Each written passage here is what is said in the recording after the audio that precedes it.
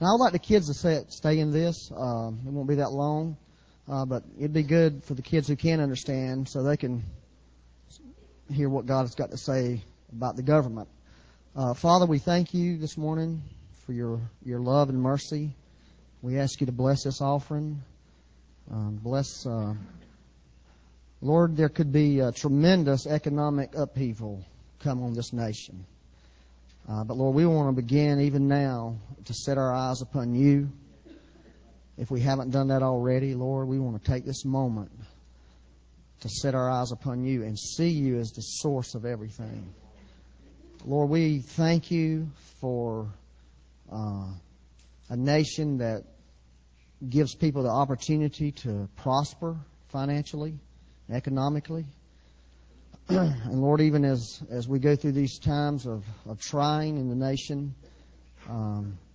we understand, Lord, you're the one who gives us power to make wealth. So, Father, I just ask you this morning that you would remove any fear from people's hearts about that. And they would begin to see, Lord, you as the source of all, Lord. You are our source. You're our source of life, and you're our economic source just as much, Lord. We thank you for your blessings upon us, Lord. In Jesus' name, amen. There are two things that I know about the Lord in these days. Number one is that He is our refuge and our high tower that cannot be brought down by evil. And I also know that He is a merciful, loving God and is not willing that any should perish, but that all should come to repentance. Question has been asked many times this week, why would a loving God let something like this happen? It was not God's intention that there would be loss of life. His intention is that men would be saved. But it really is the evil in men's heart that brings about suffering. It is the result of sin that God does not desire that suffering and death first entered the world and still afflicts us. I was led this week to a passage in Romans 12, verse 15. It says, "Rejoice with those who rejoice."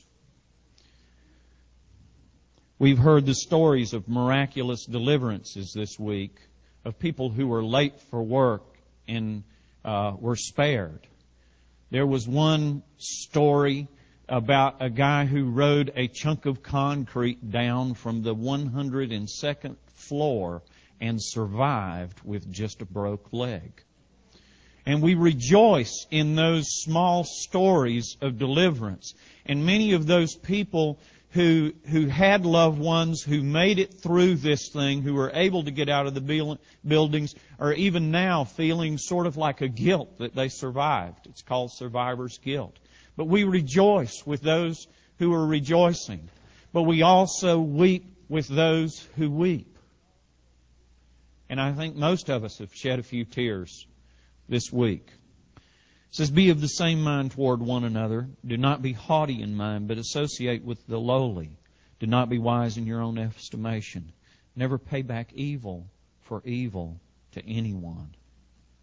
Respect what is right in the sight of all men. If possible, so far as it depends on you, be at peace with all men. Never take your own revenge, beloved, but leave room for the wrath of God, for it is written, 'Vengeance is mine. I will repay,' says the Lord. But if your enemy is hungry, feed him, and if he is thirsty, give him a drink. For in so doing, you will heap burning coals on his head. Do not be overcome by evil, but overcome evil with good." We have seen an exaggerated and horrible demonstration of what satanic thinking leads to. What harboring evil in your heart, the fruits of that is death and destruction. Men who harbored hatred and resentment in their hearts became so deceived that they believed that they were right in stealing airplanes and driving them into the sides of buildings where innocent men, women, and children were working. That is evil. That is deception that does not come from God. So we need to, on a personal level in our own hearts, ask God to purge us, to cleanse us from any sort of wrong thinking, from any darkness that is in our hearts. It's like one person said this morning, it was on 9/11, 911 that God gave us a wake-up call. And I hope that we get it. To wake up and see that any darkness in our heart, any sin in our heart, we need to repent of that. We need to not harbor evil on any level in our own hearts. God forbid that we become like that which we have seen demonstrated. On a personal level, in our spirit, there's a temptation for us to respond soulishly and to get angry. There are many Arab Americans who have received death threats this week. And I pray that God would protect all of those innocent people. God forbid that we be driven into prejudice and hatred by evil, for then the evil one has victory over us. Our God is a high tower of love and forgiveness that we can find shelter in. But we cry out, where is justice in the midst of this? And God has an answer in the very next few verses. It says, every person is to be in subjection to governing authorities. See, there is a realm of authority that we must operate in on an individual level, but there is also a realm of authority given to governments. We need not to confuse the two. For there is no authority except from God, and those who exist are established by God. Therefore, whoever resists authority is opposed to the ordinance of God, and they who have opposed will receive condemnation upon themselves. For rulers are not a cause of fear for good behavior, but for evil. We even cringe at the thought of those appointed authorities. It is very distasteful and very wrong for our police or our military to exact personal vengeance with prejudice on innocent people. We cringe at that because that's an ugly thing. That's not a good thing. What we want to see is we want to see righteous judgment brought forth. There is a difference. Do you want to have no fear of authority? Do what is good, and you will have praise from the same. For it is a minister of God to you for good. But if you do what is evil, be afraid. I think those who have harbored evil in their hearts need to be afraid. For it does not bear, speaking of government, it does not bear the sword for nothing. For it is a minister of God and an avenger who brings wrath on the one who practices evil. See, that is the function of our government. That is the function of our military. We need to pray that those people who are in authority would react in righteous justice against evil, but not in vengeance. Not with the same ugly hatred that we have seen demonstrated this week, but to bring forth justice to protect the innocent. There is a difference. We need to pray for our government. Therefore, it's necessary to be in subjection, not only because of wrath, but also for conscience sake. For because of this, you also pay taxes. For rulers are servants of God, devoting themselves to this very thing. Render to all what is due them, tax to whom tax is due, custom to whom custom, fear to whom fear, honor to whom honor. This week I heard that they're going to give $150,000 to the families of all of those firemen and emergency medical people who were running into harm's way while everyone else was running out of the building.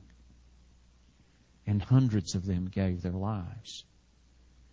You see, we do need government to take care of the families of those men. That is tax dollars well spent, in my opinion. Our tax dollars would be well spent to eradicate terrorism, not only to protect our nation, to protect all innocent people who are being oppressed by terror and fear. We saw terror grip our nation this week, where nationwide schools were closed, government buildings were closed in Charlotte and in every city around our nation. Fear is not from God. God is love, and love casts out fear. But we need to pray in this time. See, it's not our responsibility to have revenge or vengeance or unforgiveness or hatred in our own hearts. On a personal level, we are not given that authority. We are to cleanse ourselves from that. And even those young men who will be called up in the military to go out and combat terrorism need to be careful that they not do it from a place of vengeance, but in righteous justice. That is what we want to see come forth. Because that realm is given to our government. You see the difference? I think if we get the realms of authority clear in our own hearts, then we can mourn. We can weep with those who weep. And we can forgive those who persecute us or unleash evil against us on a personal level. We can resist that bitterness that comes into our heart. And yet at the same time we can pray that God would raise up righteous instruments of justice on a national and governmental level to deal with the evil of terrorism. So in this day, we need both to pray for ourselves individually and for those who are in government who have this responsibility. This is a day that we have received a wake-up call to pray and to pray earnestly.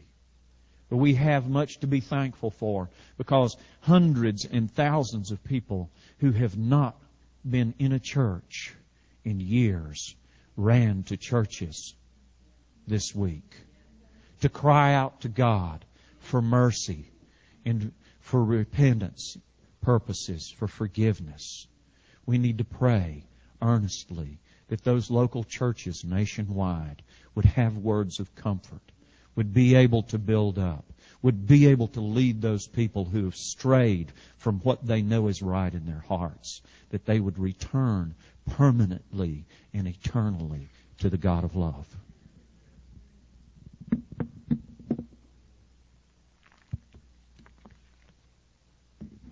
I want to really ask the parents of all the young kids to reinforce that to the children, because, the kids, they tend to, that's where a lot of this stuff starts with us adults. As a young kid, we get this vengeance attitude in our hearts. And so I wanted you kids to hear it this morning, and also ask you parents to really try to impart that kind of thinking to your kids, which means you need to have that kind of thinking imparted to you. Amen?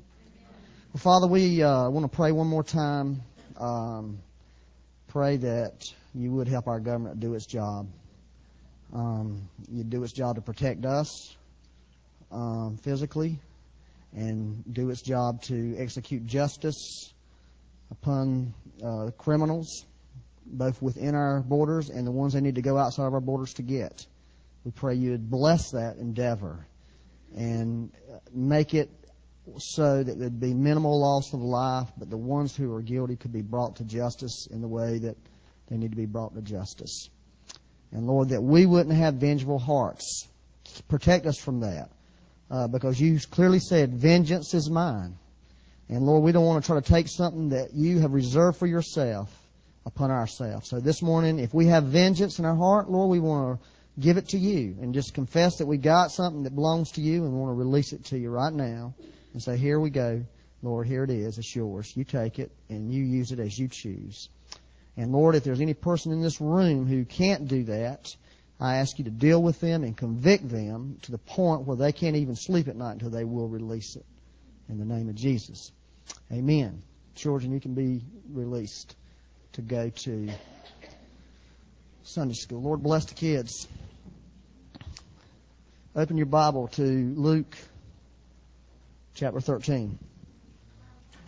Luke 13. I want to read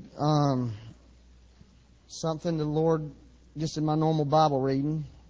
It wasn't something I was looking to get. Actually, I was reading it this morning, and I feel like the Lord really spoke it to me and really reinforced it. Luke 13, verse 1. There were present at that season some who told him about the Galatians, whose blood Pilate had mingled with their sacrifices. And that's verse 1. And Jesus answered and said to them, do not suppose that these Galatians were worse sinners than all other Galatians because they suffered such things. I tell you, no, but unless you repent, you will all likewise perish. Or those 18 on whom the tower of Siloam fell and killed them, do you think that they were worse sinners than all other men who dwelt in Jerusalem? I tell you, no.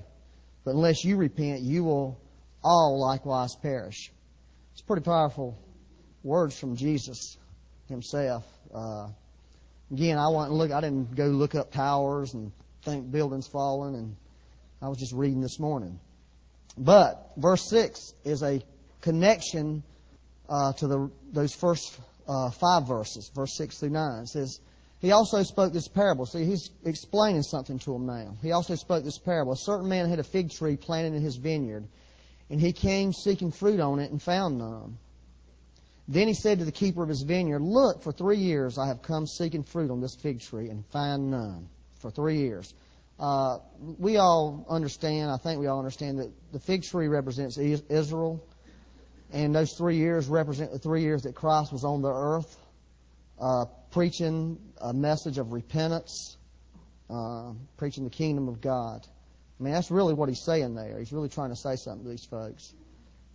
For 3 years I have come seeking fruit on this fig tree and find none. Cut it down. Why does it use up the ground?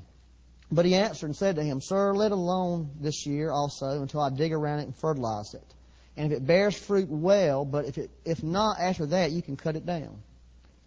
I was really asking the Lord about all this. And I want to tell you, I think the Lord really spoke to me. You know, and it really connects in with this bearing fruit in your life. It is no good to get all spiritual when bad things happen and 2 weeks later you go right back to doing what you was doing before, living, a lukewarm life. That's no good. God forbid that happening. I mean, if you died during those 2 weeks, at least you went out on a high with the Lord, but most likely you're not going to die. This nation got real spiritual when the Gulf War started. They were prayer meetings there, but once we started winning and everybody knew everything was going to be safe, we sort of went back to our old ways. I don't think that's really what the Lord wants. It really was a 911 wake-up call for the country. That the Lord really is looking for something. But I want to talk to you about what we can do as individuals, okay, on a personal level. That's really what I feel in my heart that I want to speak to you about. And I felt like, just personally speaking, when all this happened, one of the things that I wanted to hear from, or one of the people I wanted to hear from, was President Bush. I wanted to hear what he had to say about this situation. Because he's the president. He's the leader of the nation. And I felt like it was real important. What he said was important to me because he's going to make decisions that's going to affect my life in some way. I mean, if we have a war, it could really affect my life because I got young boys who could be involved in that war. And some others you in here do. So I really wanted to hear what the leader of this nation had to say. Because I needed some assurance from the leader of the nation in the civil government that our government was going to respond appropriately and take care of this situation. They weren't going to continue doing what they've always done, at least from the past 10 years. So I think God really was wanting to speak to us about leadership. There's just been something that's been on my heart really bad. I mean, even before this happened.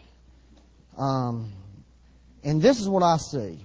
When I look at you guys in this church, and when I look at people out there in the world, is I see people that are scattered. That's what I see. I see people that are scattered, and I see people that are wounded. And I feel like God wants to address that. I feel like He looks at us like scattered sheep. I feel like that's the way He looks at us. Right now, this nation is a nation of wounded sheep. And I think God has an answer for that. You see, and that's what I'm trying to tell you. I feel like President Bush is like in the civil government, in the national level, he's like the shepherd over this nation on a natural plane. And that's why I feel like I need to hear from my natural shepherd. That's the way I felt. I felt like it was good that Billy Graham spoke at the national prayer meeting, because even though Billy Graham's an evangelist by calling, if there was a shepherd over this country, he's the shepherd. I mean, I think everybody could embrace Billy Graham. It really is. If there was a shepherd, a spiritual shepherd over the United States, he's the closest one we've got. I thought it was real important. The things he said I felt like was really the Lord. You see where I'm going? And I think this is really important. I want you to turn over to Esther for a moment, book of Esther. And if you're not familiar with your Bible, you can find the book of Psalms, which is about kind of in the middle of the Bible. And go back 2 books. Job is just before Psalms, and then Esther is right before Job. And most of you know the book of Esther. You know what happened. There was a lady that was the queen named Vashti who insulted the king. He dumped her as the queen. You know, he could do that. And they spent some time looking for a new queen. They found a little Jewish girl named Esther. She was an orphan, basically. Had an uncle named Mordecai who took her in. And she was beautiful. And she had a good, the Spirit of God in her and the Spirit of God on her. And because of those things, she was selected to be the new queen after a period of preparation. She became the queen, started living as the queen of the most powerful empire on the face of the earth. Everything was going along fine until her uncle insulted the second guy in command, sort of like the vice president of the country, vice king. Her uncle, Mordecai, insulted this fella, and this fella found out Mordecai was a Jew, so he convinces the king to set aside a day where every Jew in that land would be destroyed, killed. And Mordecai went to Esther and said, Esther, we got trouble. Our nation, our people are fixing to be slaughtered because I've insulted this guy, Haman. And you need to go to the king and tell him to do something. Well, Esther's first response is, I can't. I can't go to the king, because if I go, this is the way this deal works. The king has to invite you. And if he doesn't invite you and you go into his presence, if he doesn't want you in his presence, you're dead. And that's a law. That's a rule. I mean, there ain't no breaking of these rules. That's the way they did it back then. Even though she was his wife, she was his queen, she realized he may be in a bad mood that morning. If he doesn't want to see me, I'm a dead person. So that's really sort of where I just want to read. These verses have been beat to death in the church. But they're well worthwhile being beat to death. I'm going to read in verse 10 of Esther 4. Just read this. This is sort of telling what I just told you. Then Esther spoke to Hatach and gave him a command for Mordecai. All the king's servants and all the people of the king's provinces know that any man or woman who goes into the inner court to the king who has not been called, he has but one law, put all to death, except the one to whom the king holds out the golden scepter, that he may live. Yet I myself have not been called to go into the king these 30 days. So they told Mordecai Esther's words. And Mordecai told them to answer Esther, do not think in your heart that you will escape in the king's palace any more than all the other Jews. For if you remain completely silent at this time, relief and deliverance will arise for the Jews from another place, but you and your father's house will perish. Yet who knows whether you have come to the kingdom for such a time as this? Now here's the key. This is what we got to see about all this. Now, this is not play. This stuff happened now. It didn't happen 30 years ago. It didn't happen. It happened on our watch, so to speak. Okay? This is what happened to this nation on our watch. And we're not talking about President Bush and the civil government. We're talking about the church. We're talking about Christians. Happened on our watch. I don't know. I think probably everybody would agree, even in the natural, you don't have to be anything real spiritual to figure this out. Everybody says we're in another era now in this country. Everything's changed. I believe that's probably true. Probably the other era, the way I could figure it just from my life, happened about the time John Kennedy was assassinated. Up until now. I mean, that was sort of like a chapter in history which came to an end this week. A new chapter opened. And a lot of people can remember where they were at that day when John Kennedy was assassinated. I can remember. Some of you can't because you weren't born. I can remember exactly where I was at. Exactly.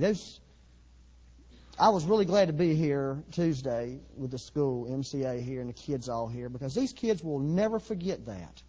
I can vividly remember. I don't even remember how old I was. I was, 7 or 8 years old when John Kennedy was killed. I can vividly remember that day. It was marked on my life. Those kids that were here, that was marked on their life that day when they were sitting here watching history unfold in front of their eyes. So it's great. They'll always remember this church. No matter what happens to them, God will always have His finger in their heart in some way. They'll remember. He's got a pull on those kids that's incredible. He really does. So that was wonderful. But this happened on our watch. We're responsible for this nation in a sense. Spiritually, we're responsible for this nation. The church, just like the government's responsible for doing what they need to do, we've got to look at our responsibility. You have a responsibility. I have a responsibility. And we've got to fulfill that responsibility. We've got to fulfill it. Just like what was spoke to Esther. Esther, you are the queen. God placed you here. He put you in here this day to do this business. And if you don't do it, God will use somebody else. But you're going to go by the wayside. That's a word for us. Because really, in lots of ways, the church is really nothing more than a New Testament picture. Esther was an old covenant picture of what the church is today. God has placed us to go before the King and intercede for the nation, and stand in the gap for the nation. That's really what we've got to do. We've got to go stand in the gap. And that's exactly what she did. And God brought a great deliverance to the Jewish people, because she was willing to risk her life to stand in the gap, because she knew she was dead anyway. And see, that's the problem we got to get in our hearts. We're dead anyway. If we don't, honestly, the Lord is not going to be able to use us much. Now, this is what I want to do. I'm not just talking about just praying. I think praying is a given. Anybody, if you're a Christian, you're supposed to pray. It's easy to pray right now, right? It's really easy to pray. We need to keep doing it. But I want to talk about something else we need to do, I think. Okay? Practically. How do we intercede for this country? How do we really do that? How do we really become the salt and the light that God's called us to be? You understand what I'm saying to you? Are y'all with me?